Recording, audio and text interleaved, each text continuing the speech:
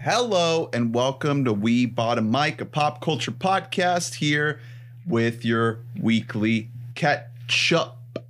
And we're joined by a very special guest. No, introduce him last. He's clearly chewing and swallowing food. Via Zoom. I'm Drew. I'm good. I'm good now.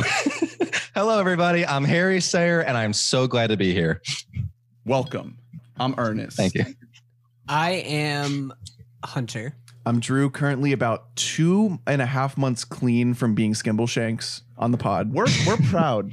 Yeah, you know. I did not think you were going to break that. Shortly before we started this podcast, we did talk about your former addiction that you had, Drew, and how it seemed like something you were never going to break. The catnip is a tough thing. It was to really break. bringing down like the entire friend group. I thought it was going to implode us all. It took a long time.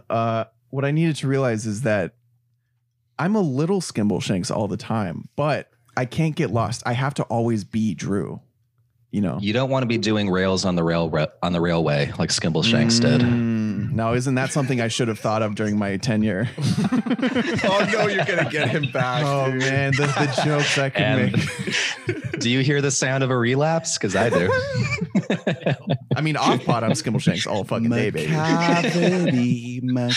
McCavity. The cavity on the streets, Skimbleshanks in the shit. So wait, is Cats an NBC production? A Universal joint. Is it it Universal is. joint? So will we be able to watch it on the new streaming service Peacock? The peacock. Or as I call it, Peacock? The peacock. So I'm the only one with a purchased Blu-ray copy of Cats then, huh? Oh, It's just no me. way. I did not know this. I have several stolen copies. I'm waiting for the It's such a- Criterion release, to be honest. It's such a good party gift. Like, it's fun to watch it with people, but you don't make friends after it.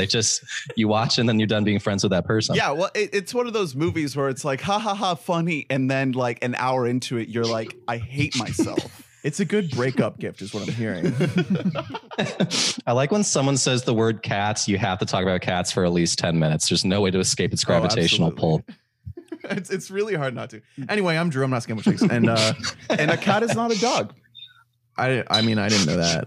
I needed someone to tell me that shit. How would you guys feel if every time that I talked to you in person, I looked at you the same way Judi Dench stares straight into your soul at the end of Cats? You're giving me flashback nightmares right now, and I can't have that right now. I only want to think about the Peacock that has launched, NBC Universal Comcast Xfinity streaming service, the latest to join the streaming wars. Hopefully, we will get to see the exclusive butthole cut of Cats on Peacock Premium at some point. That is what has been promised. That's what's kind of being rumored to be exclusive. Right now, as I scroll through the main page, I'm seeing The Bourne Identity. I'm seeing Phantom Thread. Shrek. Oh, it looks like Shrek is a Peacock Premium exclusive. And how much would that run me? Too much. Your soul. Too much. Really? I Too think much, there's not two enough. tiers. I think there's a $5 a month tier and then a $10 a month tier. What's the difference? Well, I think that they are treating it so. Little bit of background: NBC was originally one of the principal investors in Hulu. Yeah. And so they had the whole idea of you pay this lower tier amount and you get to watch our whatever we're giving out, but with ads. And then you pay the higher tier and you get to skip the ads. So It's kind of the same. they are no model. longer with, well, I mean, there's still some NBC stuff that is on Hulu as of right now, but they are trying to kind of take that methodology that they brought into Hulu and bring that into the Peacock tier.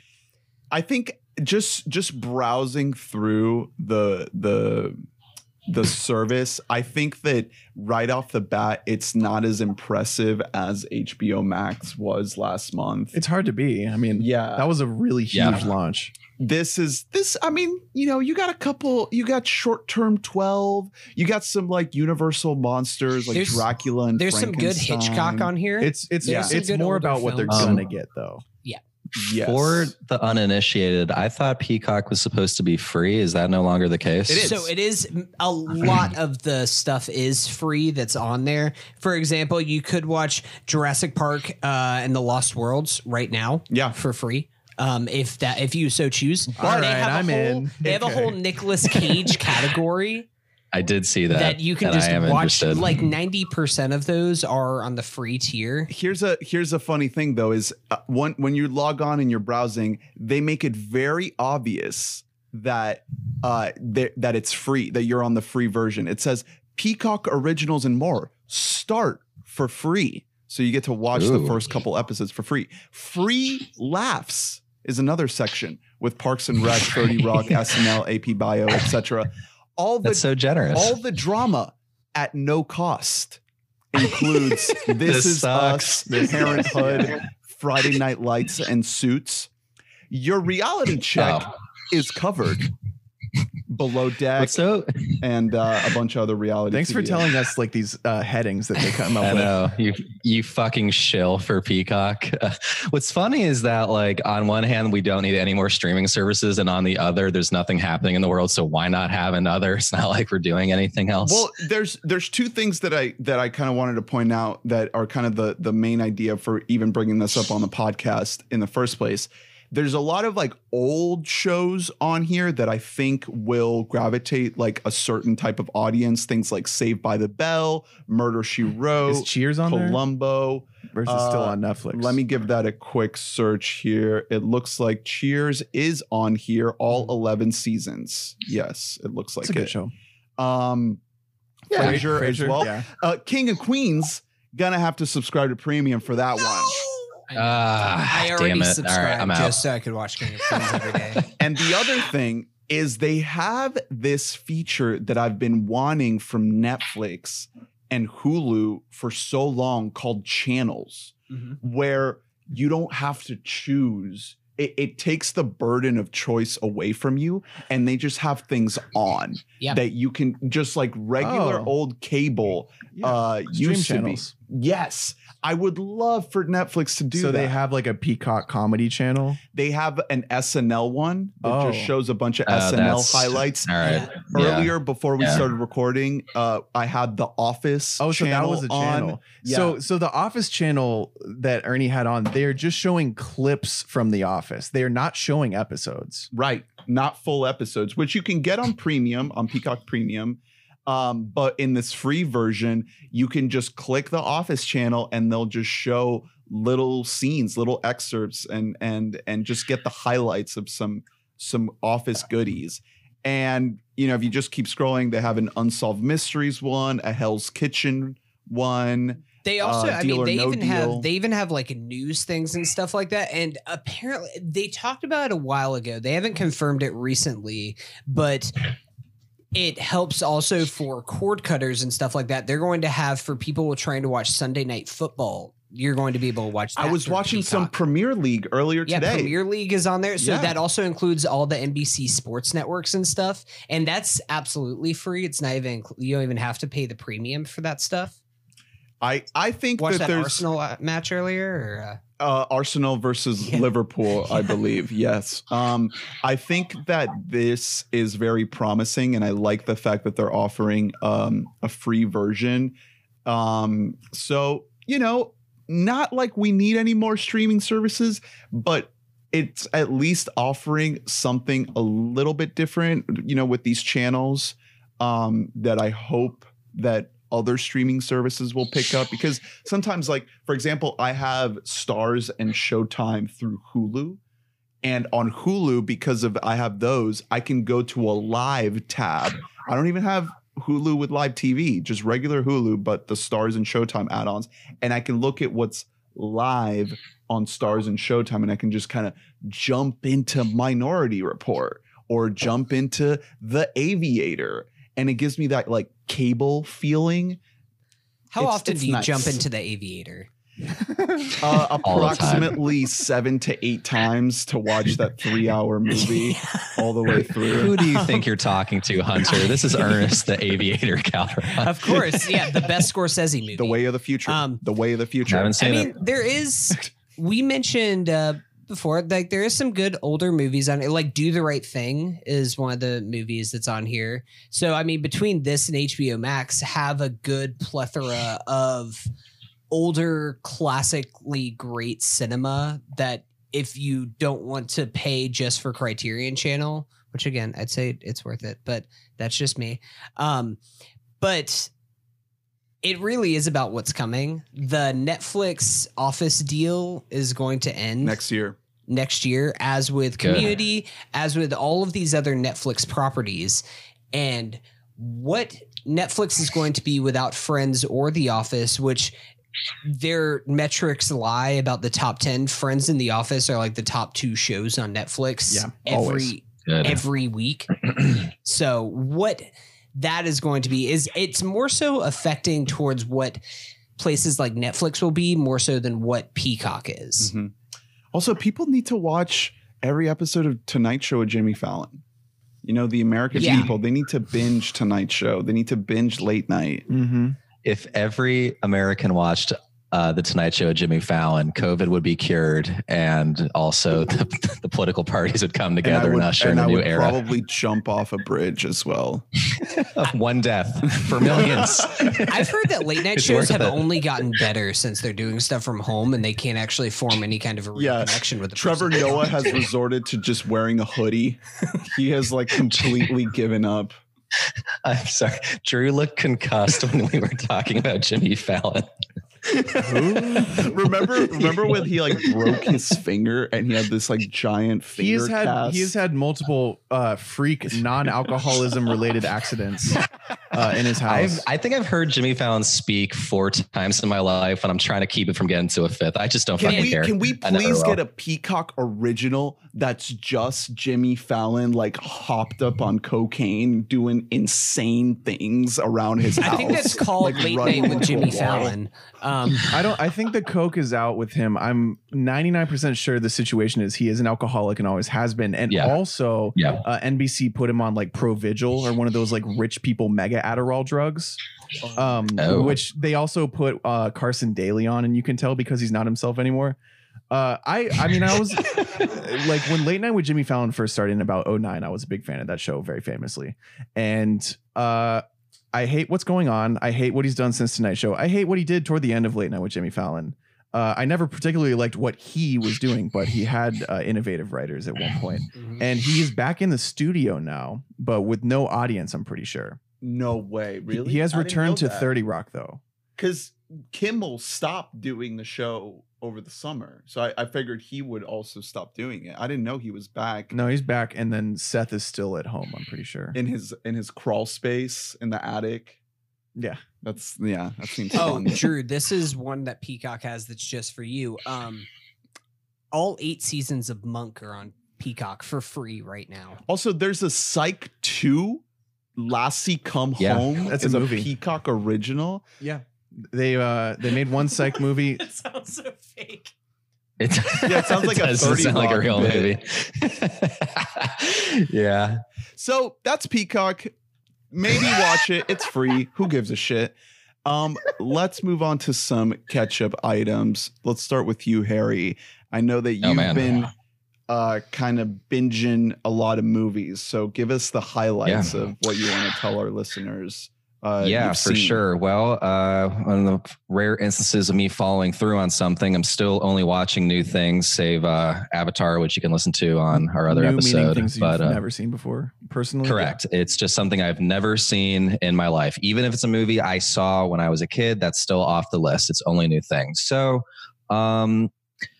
God almighty. I mean, I've just bounced all over the place from Little Women to If Beale Street Could Talk to Your Name, which is phenomenal, to kind of mediocre stuff like Constantine and The Lincoln Lawyer. A weird.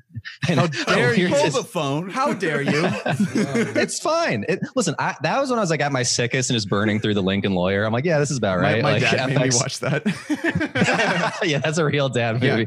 A really weird disappointment was Footloose. That movie blows ass. I really did not like. It's got a very weird energy and it's not super likable. And it kind of just bugged me.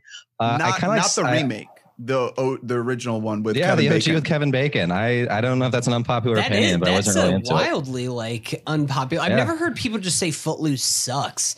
I mean, I have. Okay, all right. It's aggressively mediocre to the point that like I'm getting tired talking about it. There's some other, there's some stuff that I had no idea existed, like They Came Together, which apparently is a beloved treasure. Beloved of the pod. Featured on our Best of the Decade podcast. That's crazy. So I think that movie's really, really, really good. I don't know if I love it as much as you guys for the sole reason that I feel like the stuff it's making fun of is a bit more obvious and kind of like spread through culture throughout the years. Like the things it's saying are the kind of like the little jokes it's making sometimes are like things that like have been done before in different properties, which is to say, I think it's still very good. It's just, it doesn't really hold a candle to me, to Wet Hot for me. No, Wet Hot, it's hard to objectively examine for me because Wet Hot like changed my brain. Yeah, but it's a perfect movie. It also is, Wet Hot has a lot more sincerity within it. And it's also not as much of a genre parody because there aren't enough camp movies to make fun of. There are a million rom-coms. Another interesting thing about They Came Together, though, in addition to everything I've said, which is that like every problem I have with it comes down to the production process and how fucked it got. It was written in 2002. So that explains why things might seem a little stale at points. They Came Together what? Yeah, they wrote it like shortly after Wet Hot. Wow. And then they just couldn't get it made. What's funny is that I've also been listening to watching the Nora Ephron movies sporadically as part of the Blank Check thing, and They Came Together just rips into so many of those. It's pretty bizarre. It's kind of like watching Walk the Line after you've seen Walk Hard, where you're like, well, this movie just doesn't exist anymore. This is just garbage. The wrong kid. I watched Walk Hard again, which is I think phenomenal. A big surprise for me is Risky Business, which is 1983 with Tom Cruise. And I don't know if any of you have seen it, but that is I kind of have so that scene's really well known where he's kind of like with just the shirt playing air guitar, but that's a very bitter, emotionally kind of taxing movie. I kind of like get allergic to 80s movies sometimes because it's so like glorifying kind of shallowness. And that is not Risky Business in any way. It kind of like blew me out of the water. Tom Cruise especially. Then I watch, kind of boring shit like The Firm and Splice, which are fine, 3-star movies. Grisham's getting a big bump tonight. Something I really did not like is Swordfish, which is a 2001 hacker movie. So this is when I start questioning your decisions, Harry. This is when my literal thought process was, I can't move off this couch. John Travolta has hilarious hair, and it is one of the most like offensively ugly, miserable, misogynistic movies I've ever seen. The one black character in the movie gets lynched and then shot, which is super cool. It's Halle Berry, by the way. Super cool. Then I went around. So then I went on two franchise kicks. I watched all the Mission Impossibles front to back, which was a super interesting experience because those movies are so spread out. You can watch them adapt to the time periods they are in, where the first one's a very 90s kind of basic 90s thriller. The second is just like this John Woo jerk-off sesh, which is kind of fun in and of itself. We've talked about it in the chat. Mission Impossible 3 is easily the worst in that franchise, which I was kind of surprised by because I like J.J. Abrams, I like Philip Seymour Hoffman, but it kind of felt like everyone doing their worst possible job where J.J. Abrams' direction is super bland and boring, and visually it's just this muddy, late 2000s mess. Philip Seymour Hoffman is great. He's in the movie for 15 minutes. He's not really a big part of that movie. We all like to pretend like he is. He's not in that movie. He isn't in the movie a lot, but his character has so much weight in the movie. It's like Anthony Hopkins' Silence of the Lambs situation, where like, sure, he's not really in much of the movie, but like 1-to-1 comparison, you can feel his presence throughout the movie. The difference is that when you watch Silence of the Lambs, when he's not on screen, it's still a really good movie. And that's not what you get when you watch Mission Impossible 3. You just kind of miss Philip Seymour Hoffman. It's also just this really, again, movies for the times. It's just this really bland, mediocre kind of like 9/11, like national security-ish thing.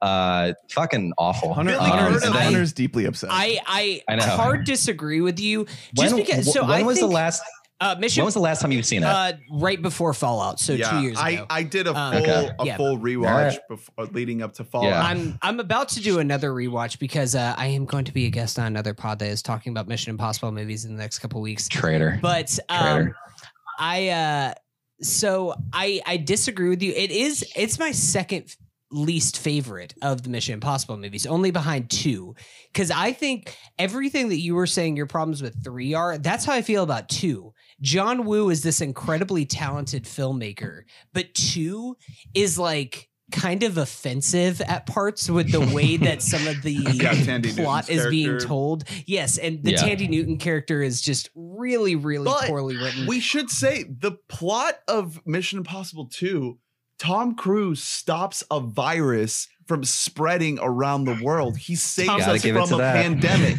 You're right. Is 2 the best Mission Impossible movie? Hunter, your points are valid. And this isn't really a fair criticism, but the difference for me is that like 2 just feels like this movie from another dimension where like it's so like out of time and place. Whereas 3 very much feels like a specific moment in American history that's also boring and bad. So I will also, and it's just less fun to watch. I will also say, growing up as a child, 24 was one of my favorite television shows. So I was going to bring this up. Terrorism's bad, guys. I don't know if y'all know this or not, but it's kind of weird. This isn't like, and I don't know, I haven't like fully formed this yet, but like the music in the Mission Impossible movies is so specific and kind of like exciting and fun, and I kind of feel like the movies that like fit with the music more are better. I don't know, like 4 and 1 and Rogue Nation and Fallout just had this like nice zippiness to it, and then like I don't know why I was watching 3 and the music just felt wholly out of place for the movie they were trying to make. I'm sorry, man, that movie's dog shit. Look, I don't disagree. I'm not like offended by your opinion, but I will love Mission Impossible. Every Mission Impossible movie. That's kind of where I stand too. It's not high grade Mission because the later ones are so much better than 3, but at least 3 has PSH and he knocks it out of the park, and it has some of the best running. Like Tom Cruise running in Shanghai. You didn't even mention it, Harry. Tom Cruise's running. Tom Cruise's running is a very important factor of the Mission Impossible franchise. And it's the only movie to show Ethan Hunt in a domestic husband setting. And it's bad. Nope. And it's very bad. It's, dude, that's the creepiest like Sears catalog like romance. It genuinely feels like a bunch of aliens trying to like fake emotion. And another thing, that's what Tom Cruise is. He is an alien. You're right. Yes, you are. That is fair. So the thing is that also is that the writing in that movie is like aggressively forced. And I know it's like early JJ, but there's so many lines in that movie is like a nerd trying to be clever and sound cool, and it just sounds wrong. Lawrence Fishburne gets most of the bad ones. Tom Cruise gets a few. Humpty Dumpty sat on a wall. Yeah, that like made me. I disassociate. I'm like, what are they trying to do by saying that? I mean, if that movie was playing on an airplane, dude, who gives a fuck? Yeah, these movies for babies. I watched all of them, man. They do it way better 5 other times. Well, let's say 4.5. And then 4 I think is the best. It's like just kind of like a perfect like action movie. I love how everything breaks. All of the plans get thrown out the window. It's like they plan everything and then nothing works. It's so smart. And it just like, it's the music is great. The action is just so creative and just kind of virtuosic. That's not the right word, but like, and then, you got the last two, you got Rogue Nation and Fallout, which are so expertly done. They're just so well crafted. They kind of lose. They do. They lose a little bit of the fun, not a lot. Like it's just like a sensibility thing where I prefer Ghost Protocol more. But you think it's fun to hang off of the side of a plane as a piss off? You think it's fun to almost drown? For Tom Cruise, it is. You think it's fun to jump out of a plane in space? For the Ghost Protocol is just a movie where it's like, what if we just create the most visually inventive and fun set pieces that we can do in movies? And then 5 and 6 are dealing more with like, Tom Cruise's character and kind of trying to tie all this together, which it does really well. It's just, its intentions in that movie are not as fun as 4. So that was Mission Impossible. The other real one, quick. Real quick. Couple of things about Mission Impossible. No. Real quick. Drew's going to kill himself. One of the things that works about Mission Impossible 3 for me is that I think Tom Cruise is very bad at having chemistry with female counterparts. I actually think that him and Michelle Monaghan have some kind of strange, weird alien chemistry. I like it. I believe it more than 80% of Tom Cruise romances in movies. Number 2, I was just going to say, I actually think that one thing that you are talking about with Rogue Nation being your favorite, I think that Rogue Nation has my favorite use of Ghost Protocol. Ghost Protocol has your favorite. Ghost Pro. I think Ghost Pro has my favorite use of tech in any of the Mission Impossible movies. The whole thing where they're sneaking down the hallway and they have that screen that they put up and they project like that's an empty space is absolutely genius. It's so good. Also, Simon Pegg rules. Yeah, I know I'm going long here. The last thing is I've watched every live action Superman movie, which includes Batman v Superman, which has been interesting because I've never seen any of them. HBO Max? Besides, yes. Yeah. That's just a big blind spot for me. Can you I think rank them? Yes. Yeah. The best movie is Superman, the original. I think it might be a perfect movie. Is that with Chris Reeves? That's correct. He fucking rules. He was so good. He is. It kind of scares me how good he is in that movie. I think it's like a perfect, like, I know it sounds like kind of trite, but like it is incredibly fun. It makes you feel good. It gets the idea of Superman down, which as I learned as I kept watching them is very fucking hard to do. Yeah. The second movie is also very good. I don't like it as much because it's more just like fights and it kind of gets away from that fun spirit. The third movie is Superman with Richard Pryor, which is a crazy thing, but it's actually like a lot of fun. It's just like a good, like kind of like a goofball comedy, which is not what I expected. Superman 4 I have nothing to say about it. Superman Returns, this 2006 movie with Brandon Routh, made me actually angry. It's so goddamn bad. I used to own it on DVD.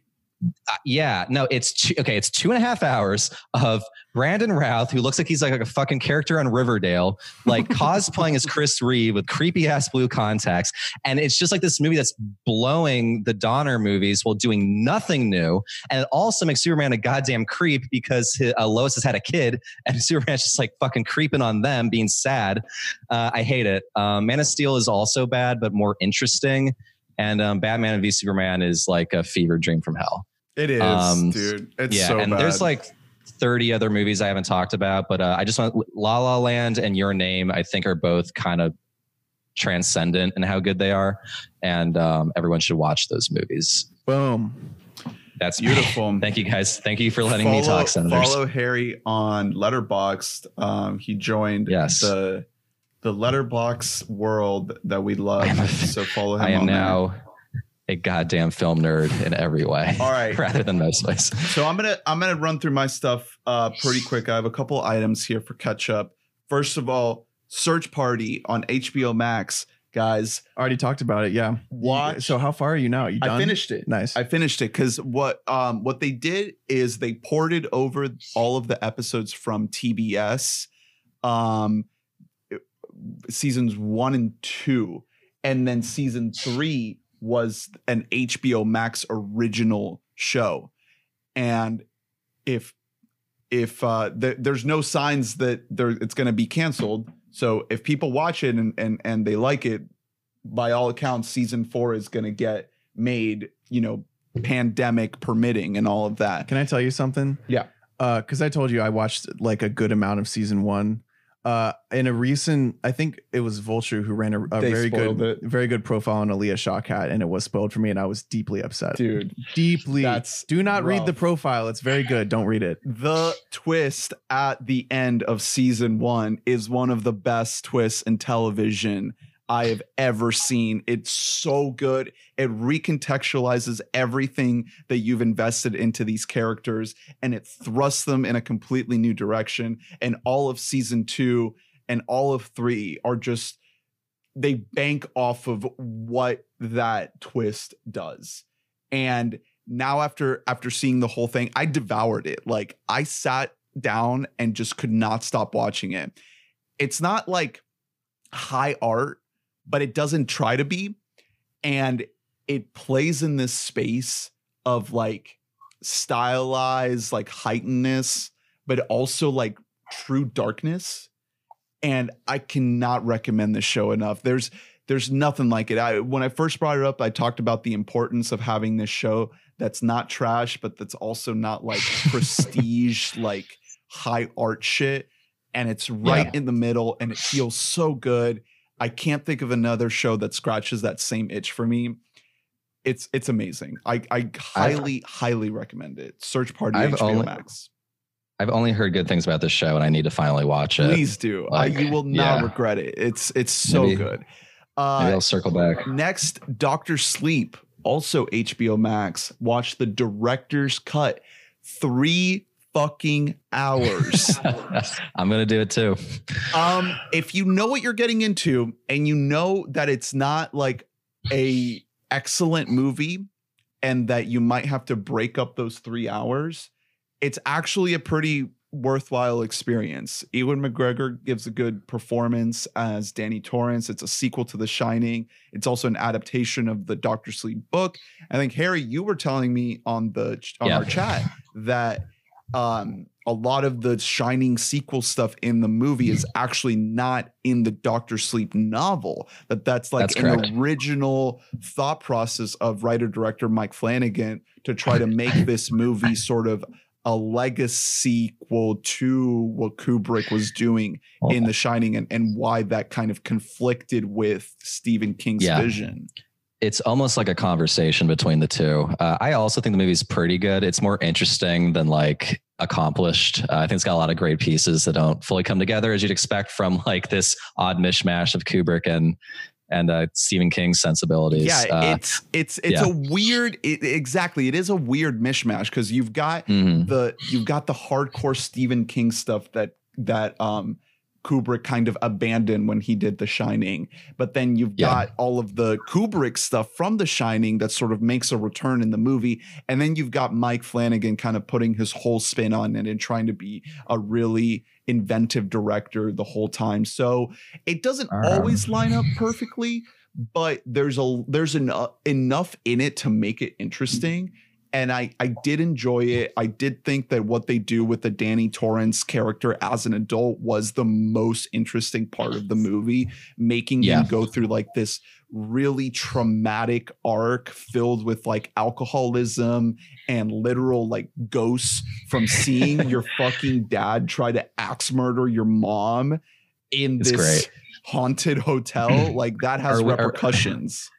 Are we doing spoilers for the movie? I don't want to spoil it for people. I just want to say that if you're mildly interested, check it out. It's the director's cut. I didn't see the theatrical cut, so I don't know if that's worse or better. No clue. I just dove straight into the director's cut because that's what I heard that people recommended online. Yeah. And I liked it. You know, it's not like a triumph, but I didn't regret watching it. I think overall it is pretty good. And I think that ultimately it is one of the better Stephen King adaptations that we've gotten lately. You know, with Chapter 2 and Pet Sematary, like that shit was so bad. Fuck that. Well, the thing is, like, if you're mildly interested in Stephen King or the movie The Shining, which I assume most people are, like, it's definitely worth watching. It's more interesting than a lot of movies ever get close to, even if it doesn't pull off what it's trying to do entirely. Like it's really fun to think and talk about. It's a cool movie. Yes, you're right. It does enough to make you like have a conversation about it, because there's a lot going on. It's not just Danny Torrance. There's like 2 other like important characters in the story that play a key role, and it does some interesting things. So that's, and there's a cool cameo from an actor who will remain nameless who gets waxed. Yes. That's all I'll say about that. That's Dr. Sleep. 2 quick Netflix specials that I caught. The new Hannah Gadsby special called Douglas, and the new Eric Andre special called Legalize Everything. Slightly different specials. Yeah, I'm just bundling them both because I'm kind of disappointed by both of them a little bit. Mm-hmm. I think that the Eric Andre one is a slightly more disappointing because I just love the Eric Andre show so much. The Hannah Gadsby one, I think that, you know, she's not trying to replicate the success of Nanette, and she's just trying to do a more sort of traditional comedy hour. Stand-up hour.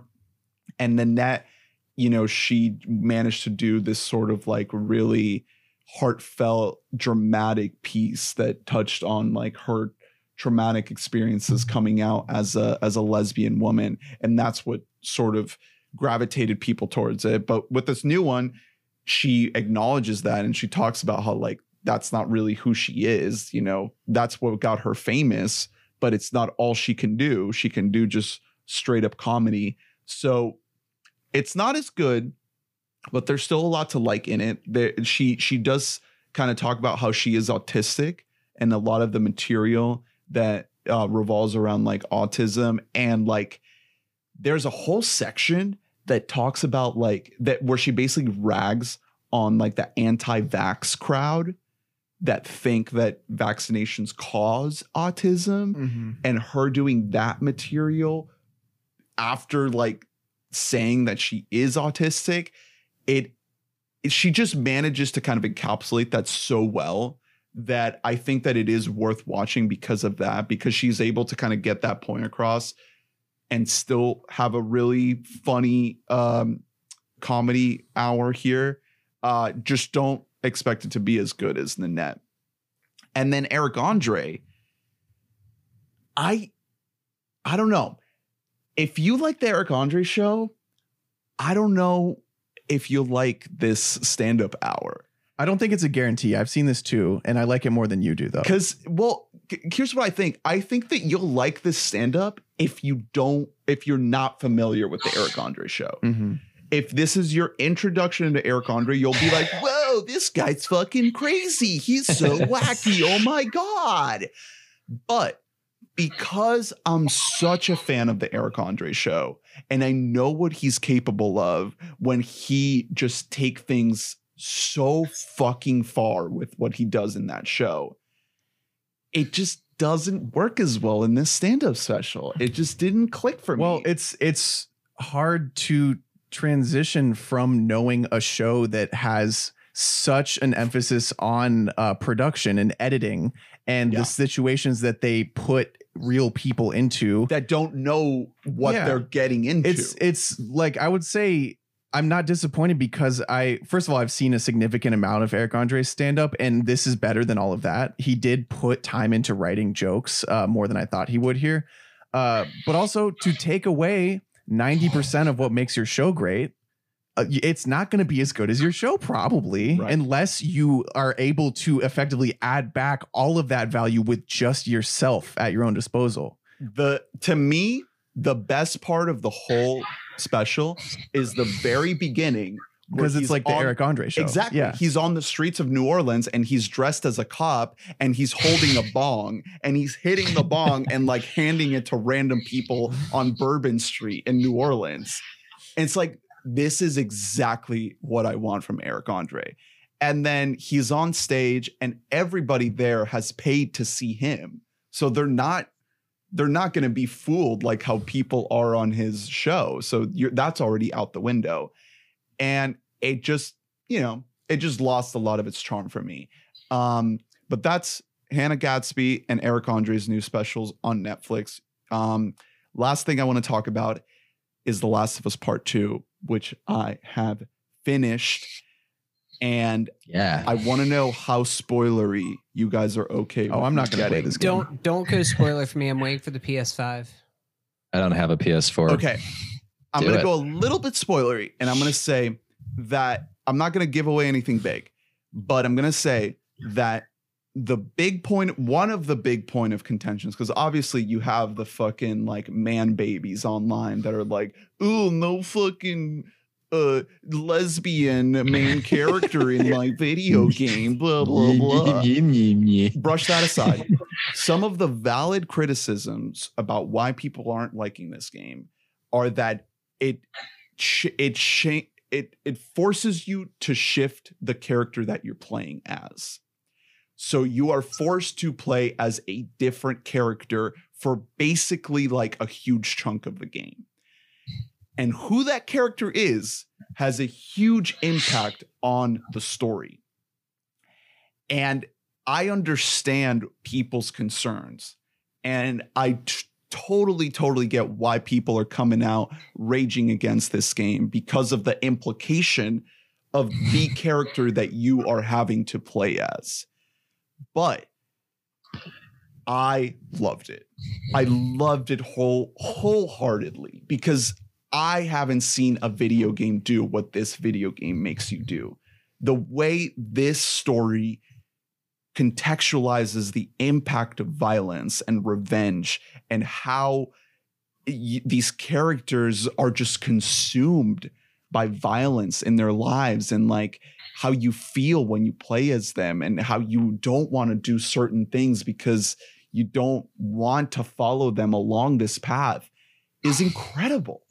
Absolutely incredible. I've never seen a video game do the things that this game does. It is boundary pushing.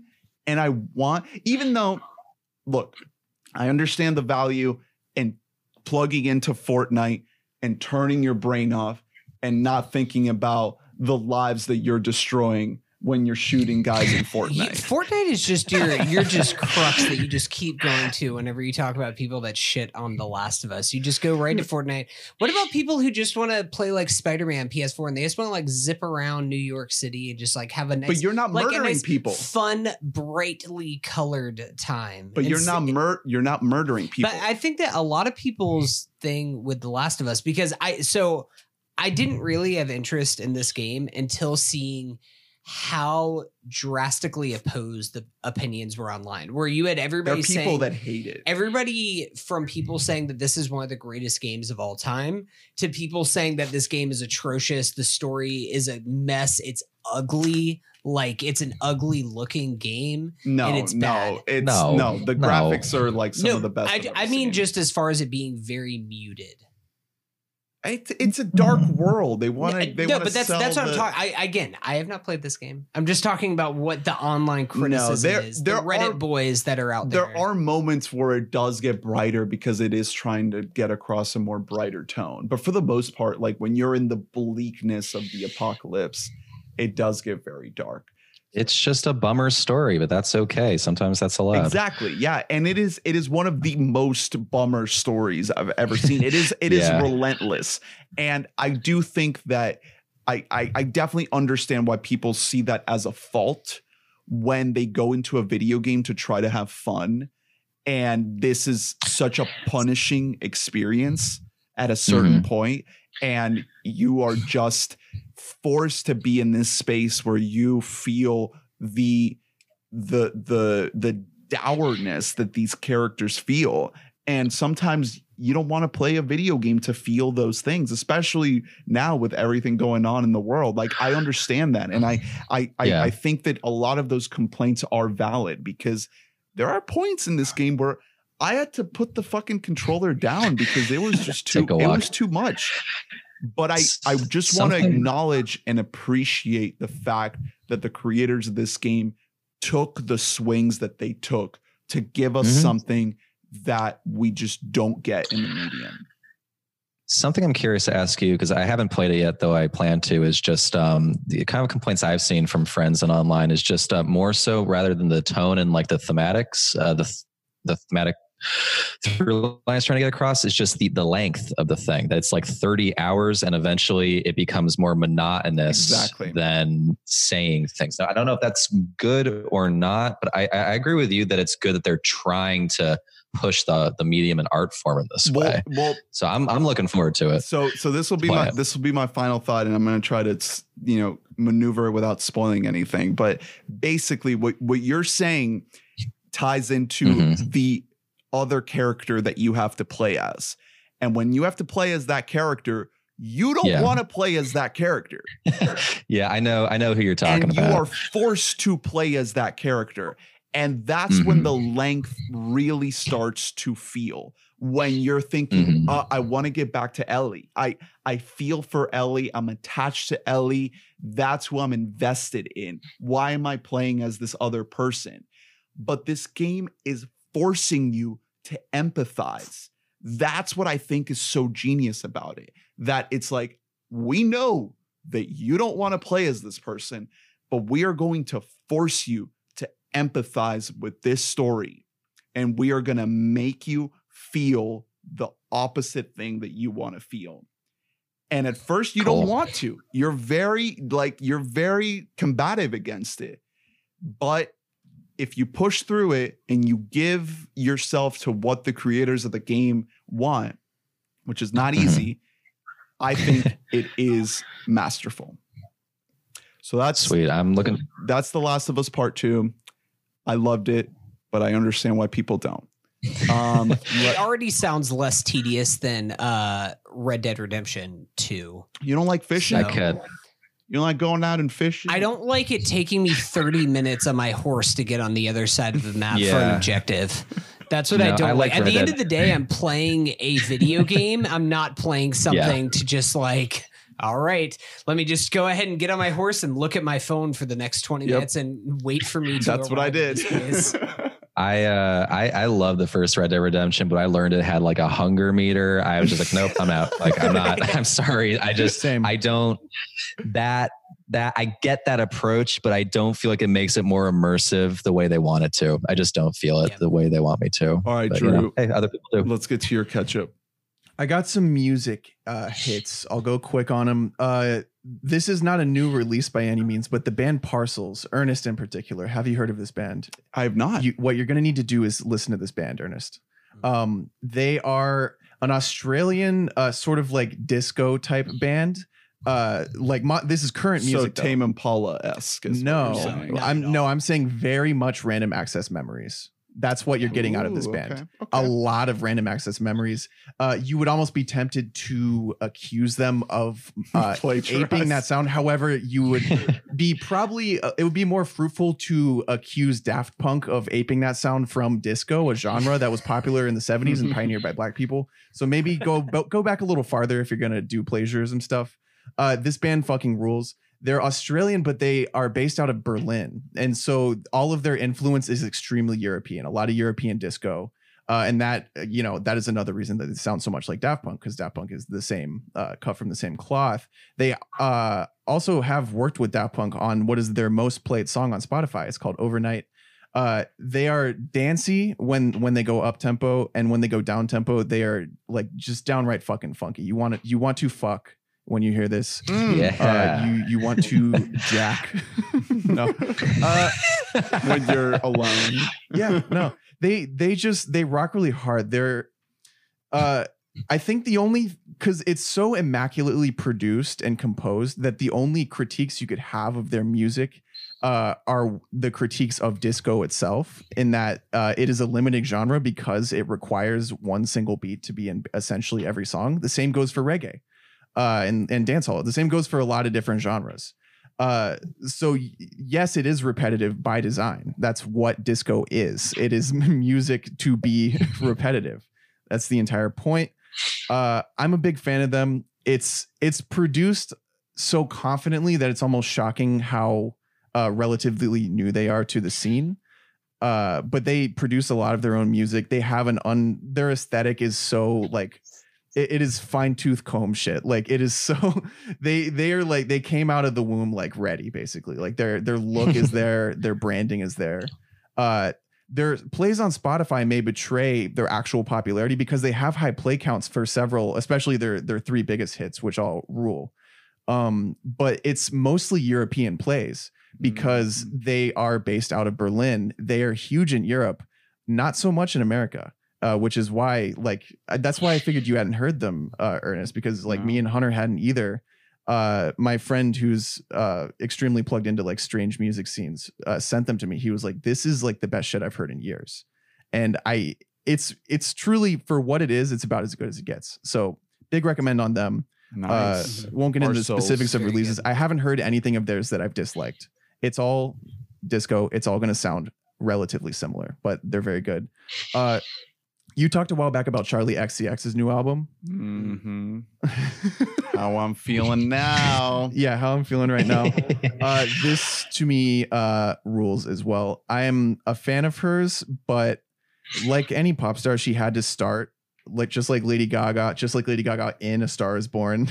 Both character and actual pop star, she had to start with some really basic pop music. Boom Clap. I detest that song, and that is easily her most popular song. But since then, she has been slowly claiming more autonomy to her music, and this is sort of like the peak Charli XCX autonomy. She truly made this album. It is her own vision. In quarantine, it is abrasive pop music, which is exactly what I want out of my pop music. It is not. It does not. Is not easily digested, I guess. I was conceived to Boom Clap, so I don't know why you're talking shit about that song, Drew. That hurts my feelings. Happy 3rd birthday, by the way. Thank you. I know it's been a long road, but I'm glad to be here. Yeah, Ernest, you brought up this album a few weeks ago, like a month or two ago at this point. And I've been listening to this album like almost nonstop. It's one of my favorite albums of the year. Claus, I would say, is in my top 3 songs to come out this year. It is everything that I want from a pop song. It is also produced, which I looked up who produced it because I had a feeling, and it's produced by Dylan Brady of 100 gecs, the mastermind of the most insane production you have ever heard in your life that you will hate for at least, I'd say, 30 listens. But the 31st listen of 100 gecs, you're like, is this genius? Is this the future of pop music? I wouldn't say every song. Like, there's a couple of songs that I think you will like on the second listen. In my experience of showing people this band, that is not true. For me, it was, I may have even said this on pod before, but there are certain shows or movies or albums where you watch an episode or you listen to it and you're like, I don't like this now, but something is here. Right. And then you're like, yeah, no, this sucks. And then the next day you find yourself putting it on again. And you're like, why am I putting this on? I hated it yesterday. I think Stupid Horse, like you can vibe to that without having to listen to it 30 times. For me, yeah, it was Money Machine, Stupid Horse, and Hand Crushed by a Mallet, all off of their debut album 1000 gecs. GECS, which is available on Spotify. But Dylan Brady has been, he is a hot commodity in the production world right now. He has done a song with Injury Reserve. He has worked with Charli XCX, and they 100 gecs recently released their remix album. I think very recent. Wasn't it like last week? It was just about this week. It is called 1000 gecs in the Tree of Clues. That sounds fake. I know that sounds like a Magic Tree House everything book. About them sounds fake. You're gonna put them on after this and be like, oh, this is bad. I hate this. What is wrong with Drew? I don't care. I'm right. I respect that. There's something about it. Like once you crack through the shell, it's. I guess the biggest component is you have to get past being orally assaulted by really high frequency vocals. Yeah. That's what it was for me. It took a while. And then once you realize, oh, this is just an octave up and it's heavily auto-tuned. But not just the vocals, just the production. It includes like some of the weirdest sounds you've heard in most music. Yeah, it's like poppy death grips. It's so intentionally abrasive, and yet it's expertly crafted. And I love it. And 1000 gecs in the Tree of Clues, like the song Ringtones Remix, which was the first release off of this, features Charli XCX. It features Kiro Bonito. It features Rico Nasty. That's so mind-blowing to me. It rips hard as fuck. And then, of course, I know Hunter's looking at me because Fall Out Boy is on a song. Yeah, Fall Out Boy is on a fucking song on this remix album. It's so the song, you mentioned it before. I am also a stand for 100 gecs, and I will say that most of our listeners, Brian, you might put this on and you might think like, oh, I hate this. This sucks. And guess what? You're right. It does suck.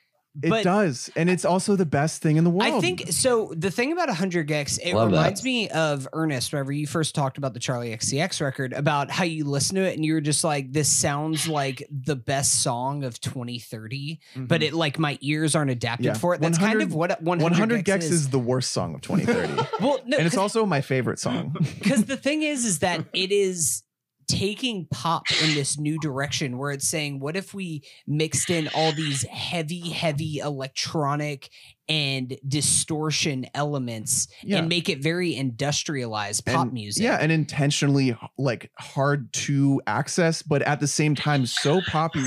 A lot of influence from pop punk in particular. There's even ska. For example, Stupid Horse has like heavy ska chords going on. But Hand Crushed by a Mallet is, even on the first, on the original 1000 gecs album, that is already like, if you strip it down, that is a pop punk song.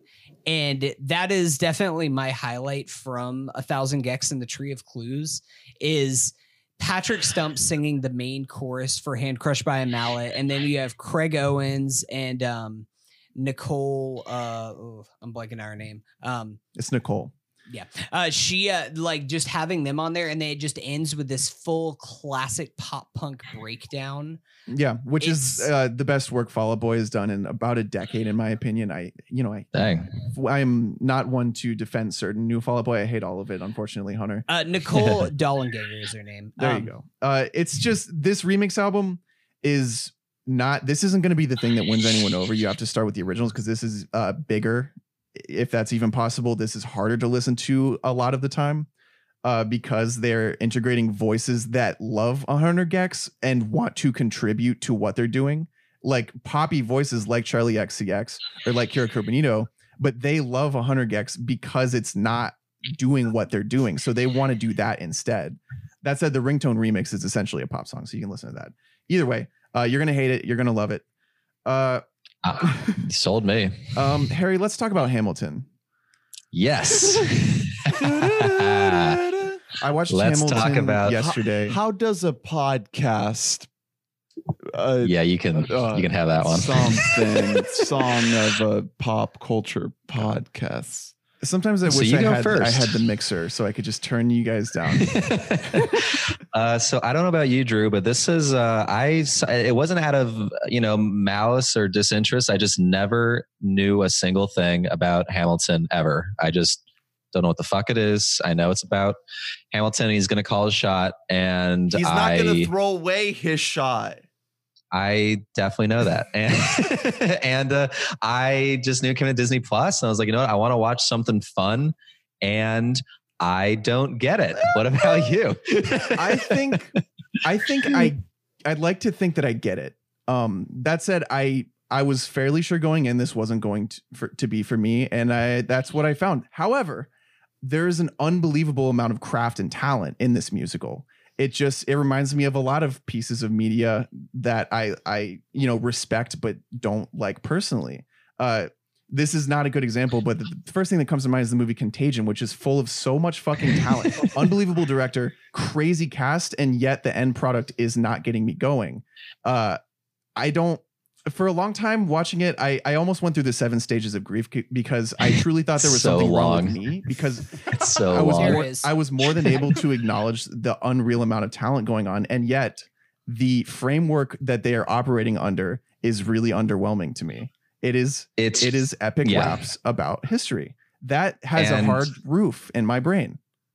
I loved seeing Daveed Diggs. I did not realize he was in this. I thought he was fucking excellent as Jefferson. He's terrific. I had some fun. It was nice at times. Yeah, absolutely. I just agree. Jonathan Groff was very funny. His scenes were kind of the only comedy in the whole thing that actually got me. Incredible. The rest of the comedy I thought was very underwhelming. We talked about it in the chat a bit, is just, I don't, because I'm not looking at this as something that was happening in the moment that grew into a sensation. I'm looking at this as a product that was just mammoth and behemoth in our culture. And I am looking at it and I do not understand why we all glommed onto this so hard because it's fucking epic rap battles of history. It's just on a fundamental level lame. And that's different than corny. I want to make that clear. I am not saying musicals in general are not fun or like interesting. I like musicals a lot. It's just, it really felt like something your substitute teacher puts on to get you to care. It has the energy of the teacher, like turning the chair around and sitting in it and being like, hey, I'm the cool teacher today. It does. I would love to give shout outs. The whole cast does a really good job at what they are tasked with doing. In particular, though, the one person who I was always on board with and who stole every scene. I don't know if this is the same person that you guys said stole the show, because I was Aaron Burr fully not listening. It is Leslie Odom. Yeah, Leslie Odom Jr. is a star. Sort of like he is a star. One of the best voices I've ever heard in my life. Like, that is not an exaggeration. Live, he sounds recorded. He is a freak of nature, singing and rapping and speaking. He has one of the coolest voices of all time. You already said my feelings, which is that like it really just is this freakish amount of talent, and it's executed very well, but it's all for this final product that is just kind of lame. And I know that's not fun, and I know that I'm a horrible, heartless man, and Ernest is looking at me like I insulted his mother. Well, here's the thing. You're also not heartless because the politics of Hamilton are insidious and disgusting. If you think about it for more than 10 seconds, because you want to be uplifted and think, you know what, this is about the American dream. The American dream was not true in 1776, and it sure isn't true now. This is convincing people that they should still buy into that when they should not, and they never ever should have. That's the thing. It's truly dark to think about for more than a minute of your life. It just feels. Do you think that it would have been a more enjoyable musical if they're like, hey, black people, you guys are fucked. And like 300 years from now, you'll still be kind of fucked. No, but I don't think they should be lying. And they are. No, they're actively lying to their audience. It's bending the truth. Their audience was politics. Rich people. Yeah. And that's great that you're defending it. Look, I'm still with her. Yeah, no, it feels like a politically misguided thing that was shown to a bunch of super rich people in 2016 that could buy tickets. And it sounds kind of cliche, but after living in Trump's America for 4 years, going back to this kind of like level of naivete just feels really brutal, man. Trite. I think that's the biggest thing is like, first of all, when you're watching it on a screen through Disney Plus, you're already losing a ton of the appeal. Sure. And second of all, seeing it with fucking being bludgeoned by 4 years of President Orange moron and a fucking global pandemic, of course you're not going to be in the same headspace of where it was intended to be when it premiered. Yeah, the window has shifted.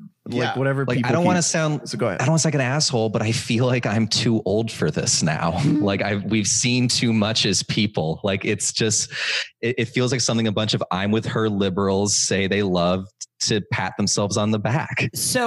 And we had a time for that 4 years ago. I understand the issues whenever you're trying to look at this from a huge, like a 10,000 feet above 4 year later political landscape, because I can't argue against those. You are entirely right that this was made in a different era, and it's kind of strange that it was released now given everything. But I also don't think one piece of pop culture is ever going to make a difference in shifting people's opinions on things or shifting people's views on the world, nor do I think that a single piece of pop culture ever should. I think that this is just a musical that's really fucking good. I think that the music in here is really fucking good. I think that the performances are really fucking good. So I think that, like, I understand, like, if you are not a musical guy, Hamilton is not going to make you a musical person. Nothing in here. And I think that it was framed a little bit that way, that it's like, look, people who don't like musicals, this one has hippity hoppity for you guys. Like, this is something that you'll like. And that's wrong, because at the end of the day, it still has the same musical cliches and same musical rhythms that all musicals do have. But I think that as a person who loves theater and really loves musicals, some of the best. I'm still listening to the soundtrack like all the time because the music is so good. So that's where I also have to strongly disagree. I think that the music is really underbaked, with the exception of the lyricism. I think a lot of time was putting like words, and then the music itself is borderline nothing. It's really bad music. So are you familiar with any like Sondheim stuff, like any like classical musical stuff like that? Because I think that as much as people want to talk about the hip hop elements, stuff from like classic Sondheim stuff is just as easily taken and like put into this thing. Like whenever you think about a song like Must Be Nice, like there's like Daveed Diggs rapping very fast and like parts like that are really good, but the whole way that narrative is told just in lyricism and the music itself is more to just make a beat for people to kind of express themselves and express the story. It's classic music, and you classic can't judge Sondheim. It. You can't listen to a Broadway song and listen to that the same way that you would listen to it like a regular produced album. Yeah, you have to keep in mind that it is within the framework of something else. The same goes for film scores, for example, and I think that if this were a film score, it would also be awful. I think this music is undercooked music, period. Particularly generally, I do not like when there's an orchestral arrangement with a drum kit as the percussion. I think that almost always flops. It's why early 2000s movie soundtracks are generally really dated and bad, because there is a kit playing in addition to it. Like it is so, there's a clash in my brain that I cannot reconcile. So one other thing, because you guys are shitting on the music, and I think this was The Ringer's Juliet Littman brought this up, but I think that the 3-song run of Helpless to Satisfied, which is like almost like a modern day Destiny's Child song, like that song just fucking slaps. From that into Wait For It, that 3-song run is just like, if you took that 3-song run and you put it on an album, I would be like, all right, I'm going to keep listening to this album, because I think that all 3 of those songs can stand independently of the musical itself. Yeah. Just the vocal talent alone. Well, that's what's happening for me is a lot of incredible vocal performance. And it is impressive, like operas in general, because that's what this is. It's an opera. There is no spoken word in this. So it is very impressive to juggle all of those balls at the same time. To carry forward a plot within the framework of music. I think there was like more than halfway through, there was a line that was spoken by Daveed Diggs, I think is Jefferson at that point in the musical. Correct. I literally like, I sighed. I gave like a giant sigh of relief, because I was like, fucking finally we can drop this and just like feel like it's so, to me, it's very concerned with being impressive, I guess. But Broadway does that. Yeah, and Broadway doesn't. And Broadway is the medium of the rich, and you guys are defending billionaires. So you're an uncultured swine, is what we're learning from from one half of this podcast today. I'm sorry, but like if you don't like Hamilton, you're uncultured. Hamilton is what you don't like musicals. You said you don't like theater. No, I've seen incredible theater. I've seen unbelievable theater. I just said I don't like music because the music is worse. I don't know if this is fair, usually, but I'm just picturing a bunch of rich as shit liberals in 2016 saying, oh, it's so refreshing. It's history told through hip hop with people of color. You have to see it. And it makes me want to cringe myself into a hole and die. It's just not cool. It's gross. Man. And the notion, because Lin-Manuel, I will say this has been covered. It's not a hot take. He can't sing, and that's fine, because he did create this entire thing, and it's a giant undertaking, and he did all of it technically very well. So impressive. It's a huge undertaking. Congrats to him and his billionaire dad. However, to sell the notion of an American dream and being able to come from nothing when you could not be farther separated from that reality is stupid. It's gross and stupid. I don't care. Like I don't think that there's any counter argument to that. It's disgusting. He is selling a dream that he himself has not experienced. The ultimate feeling of that product is, I think you had to be there in the room where it happened. Yeah. No, it does not surprise me that was huge in 2015, 2016, but I've never seen something age so badly, so fast. It really, I don't think it ever gets away from the hippity hoppity, as Hunter said. Well, Harry, it must be nice. It must be nice. Dribbles on your side. I don't even think you guys are necessarily wrong, because you guys are just really obsessed with the craft of it. They did a good job at making something that had a roof. And looking from it from my perspective is just something completely foreign to it until now. It looks like this oddity that we all of course we were all obsessed with this before, like around like Hillary time. Of course this was the thing we would say we were into to look cool. It's a lot like the politics of Parks and Rec when you rewatch. It's like, oh my god, are you serious? Like she's idol worshiping all these awful humans. It is. And what's funny is, I got introduced to Lin-Manuel through, honestly, Moana, which he wrote a lot for. And I'm like, wow, this guy has a really kind of fun, cartoony vibe. And then I watched this. I'm like, yep, this is definitely a Disney guy. Like he wasn't even a Disney guy yet. But yes, this is clearly a Disney man.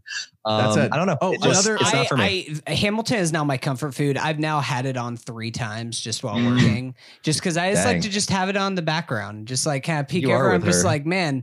If I worked hard enough, now she's just singing like Burn and stuff. And take out the 2020 of it all and just look at this, like how it will. We can't do it any other way. It was still a lie back then. Look, I don't. Would you have preferred it if it was the story? It was only white dudes. No, it's not that they're people of color. It's that the entire notion of the musical is false. So optimism is dead in 2020. That kind of optimism that's based on a lie is dead. Optimism that is based on any optimism truth can absolutely exist. Look, I'm an optimist. Okay, I'm an optimist, and I'm cultured. Okay, I watch French New Wave films in the theater. What is that fucking 3-hour production trying to say? That America is great and that the American dream is real and all these people worked hard to create this perfect thing? No, I don't feel like that's the fucking vibe that I'm enjoying right now. I think you can take the America out of it and just look at it as a story. I'm not. No, you cannot. No, actually, no, man. and loyalty and betrayal and ambition and seeing it as these two people who have done horrible things to try to get ahead in their lives. And one of them who feels like they didn't do enough bad things to be looked at as the right side of history. And the other one who did so many bad things. You have Hamilton, who is a womanizer and just a shitty guy who gets looked at as the good guy. And then Aaron Burr, who all he did was try to be a part of the revolution and this huge movement, and was then looked at as the bad guy because he didn't agree with the wealthy guy. So that's all there and that's all fair, but the idea that you can ignore the America of this thing is so fucking bonkers. That is so baked in and so like jerk offy and proud of itself that like it looks worse and worse as time goes on. But I think that I don't think it's like wholly optimistic about the American dream. Like after seeing this movie a couple times, it's kind of showing like the dark side of the American dream that can fucking chew you up and spit you out. Yeah. Aaron Burr is a metaphor for like what the American dream to you can do to you if you are not the chosen son. Yeah. Like you will just be a cast off. You will be known as a villain, or worse yet, you'll be not known at all. Like the last song will Who Lives, Who Dies, Who Tells Your Story. Part of the thing of that song, by the way, is like just most of the time nobody will tell your story. Most of the time we are all going to die. This podcast will die and it will just be like frozen in ember, and maybe they'll stumble upon it 300 years from now, but probably not.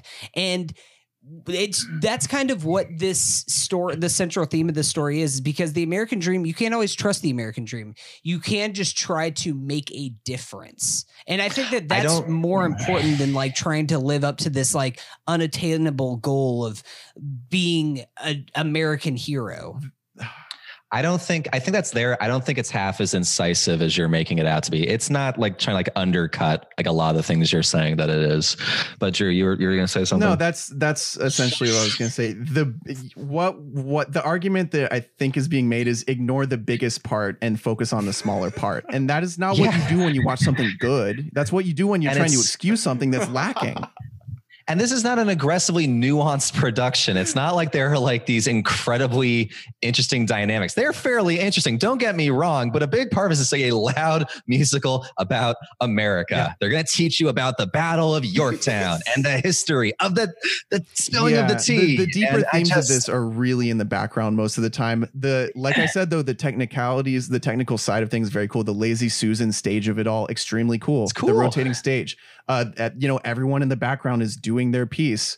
That ending song, Who Lives, Who Dies, Who Tells Your Story, to end the entire musical by the wife being like, I'm a person too, by the way, the end. That cracked me up so much. Like her at the very end, it's like, oh yeah, by the way, I did something too. The very final moment of this musical did make me cry multiple times on different watches, because it's that's what the story is being told.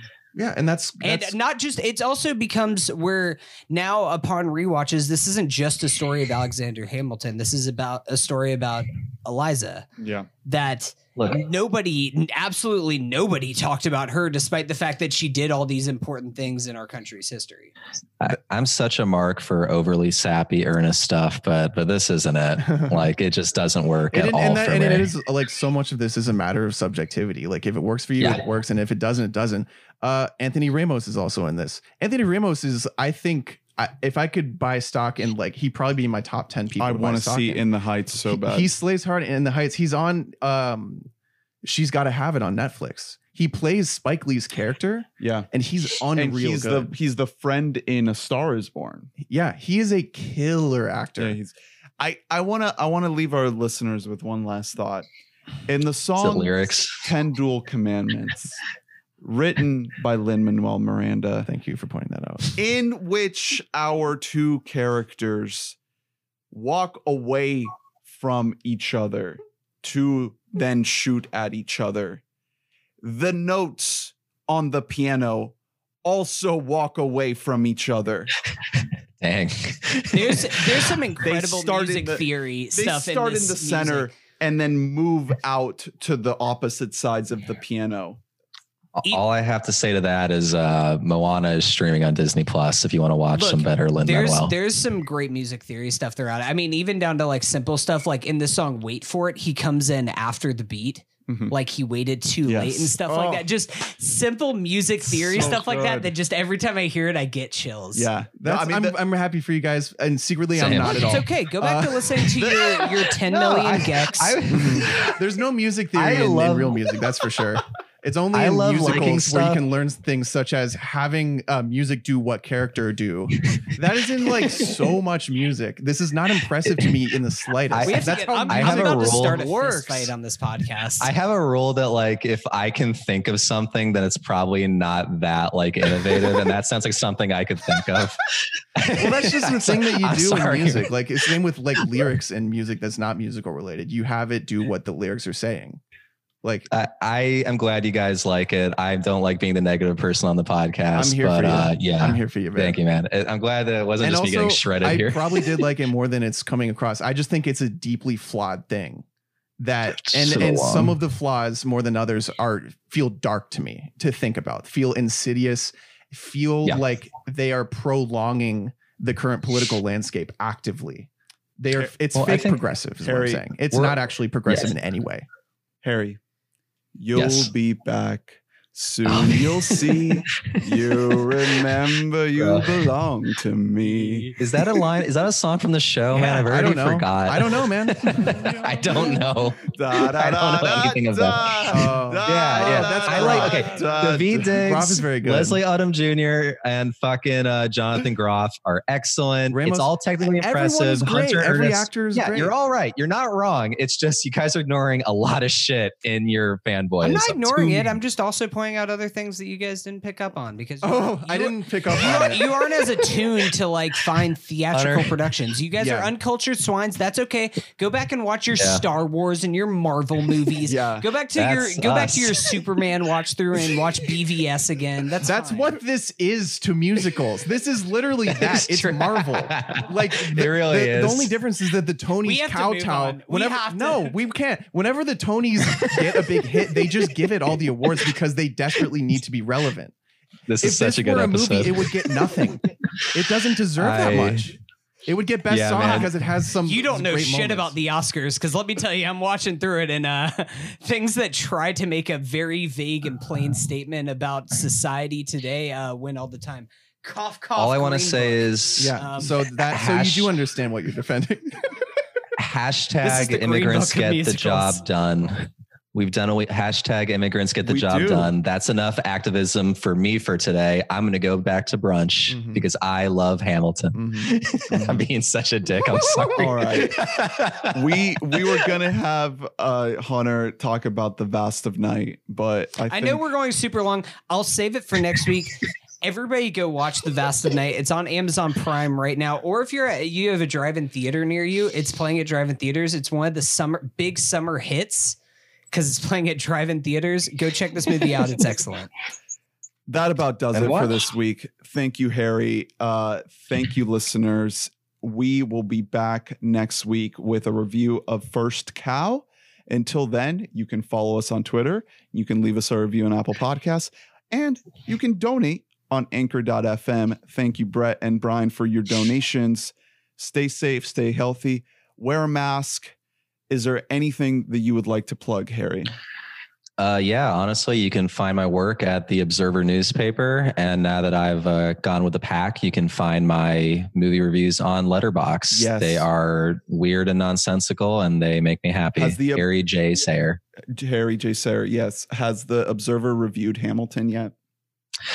I don't think so. I don't think we care enough. Okay. Well, if you write that review, I would like to plug it everywhere so that people know the truth. Hey, do you guys remember? You guys remember when Mike Pence went to a showing of Hamilton and the Hamilton cast stood up and said, "Mr. Vice President." Mr. Sir. Fuck me. Sir. And then all the people who secretly are donating to him started clapping. Beautiful moment in history. I know a lot of people that are fond of this administration that love Hamilton. I'll tell you that now. All right. Well, with that, thanks for listening. Bye-bye. Bye.